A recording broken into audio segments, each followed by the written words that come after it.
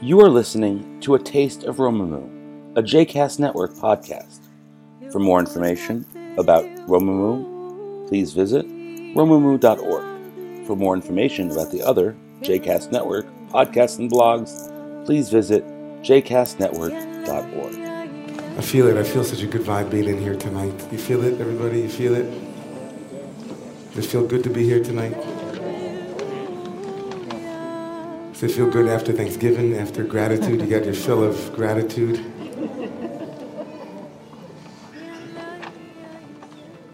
I feel the Spirit of God in here right now. The presence of that mystery. And don't let the God name get in the way. It's just a nickname.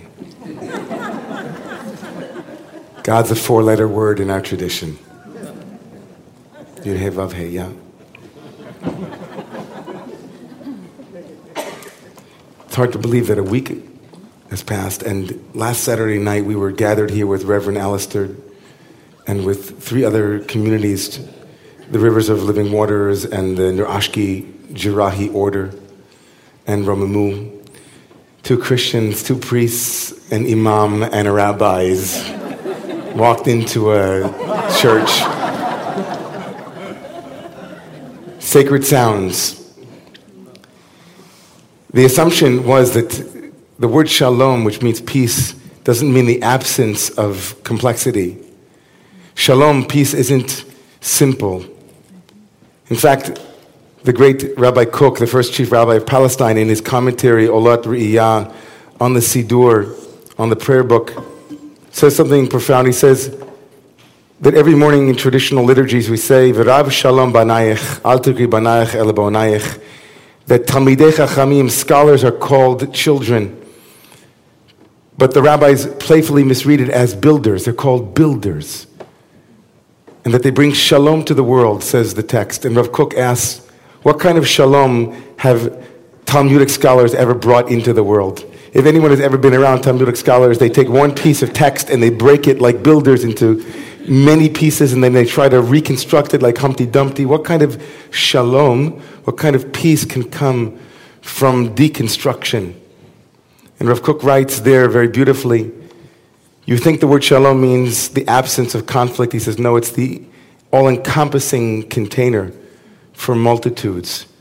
Even things that contradict can be held in the vessel called peace, shalom. In fact, he writes, that's the only way that it happens. Shalom is a higher order of a previous level of complexity. What maybe Einstein would say, problems don't get resolved on the level at which they arise, but at a level above that. Shalom is that precipice from which we can hold many pieces, many of which we otherwise would not be able to hold. Yeah, does that make sense? Yeah, does that make sense? So it's interesting that this character Jacob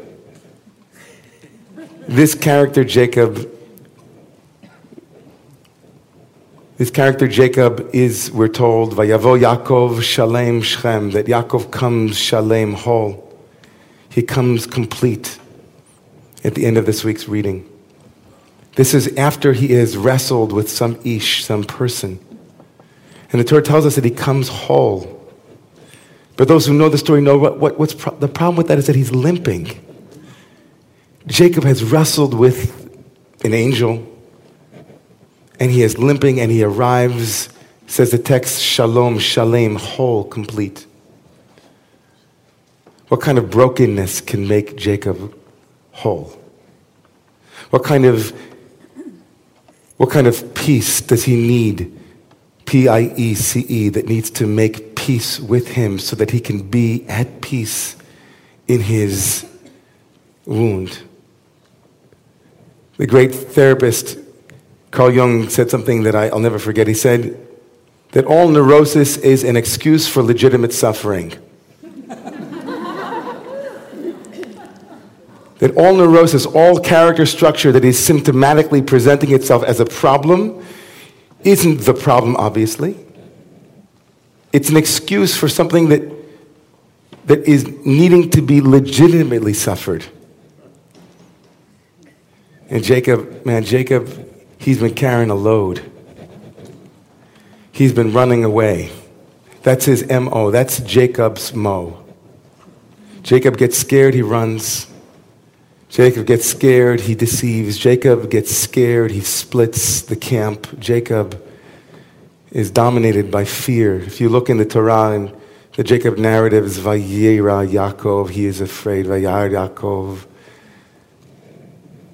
Vayitzer lo, he's a terrified guy, he's always afraid.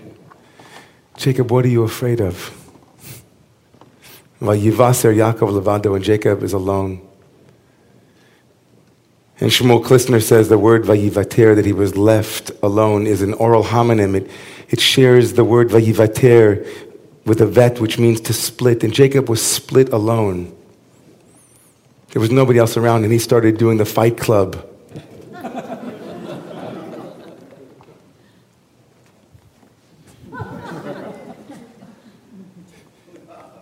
Vayar ki lo yacholo, he saw that he could not overcome himself.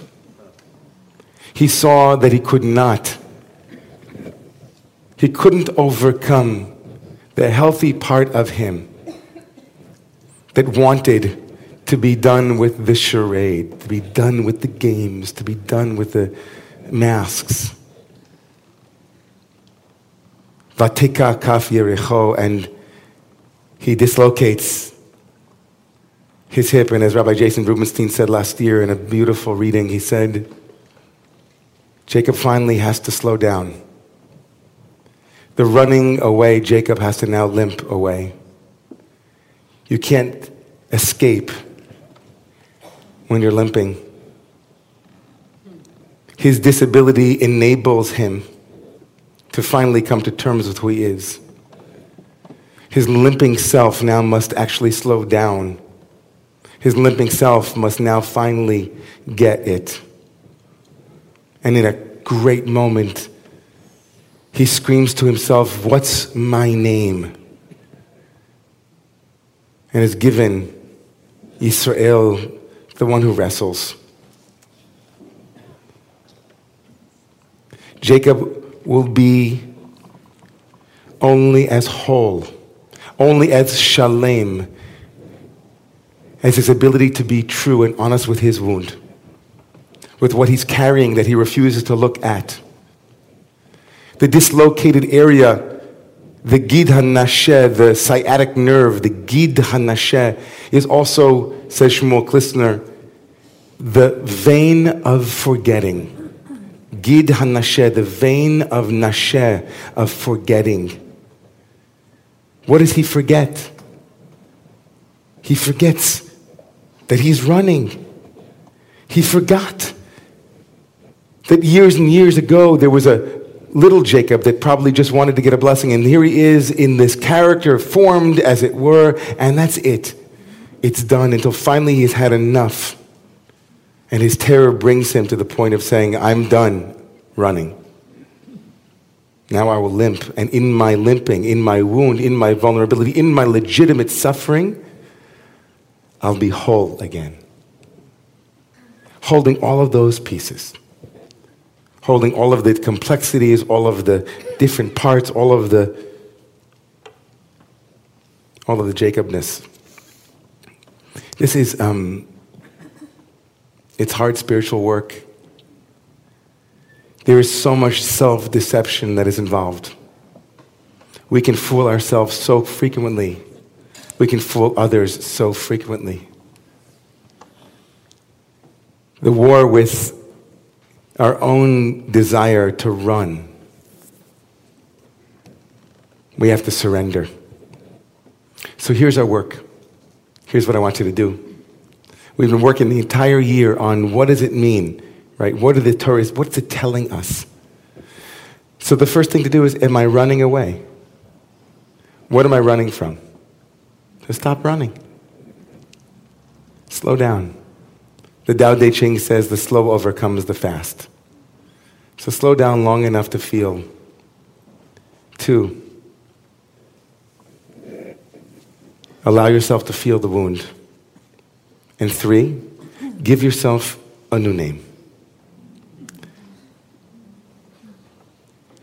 Aren't you that one that always X, Y? No, you must have me mistaken. Every situation has a name. This is the way that I react. So no, I have a new name now.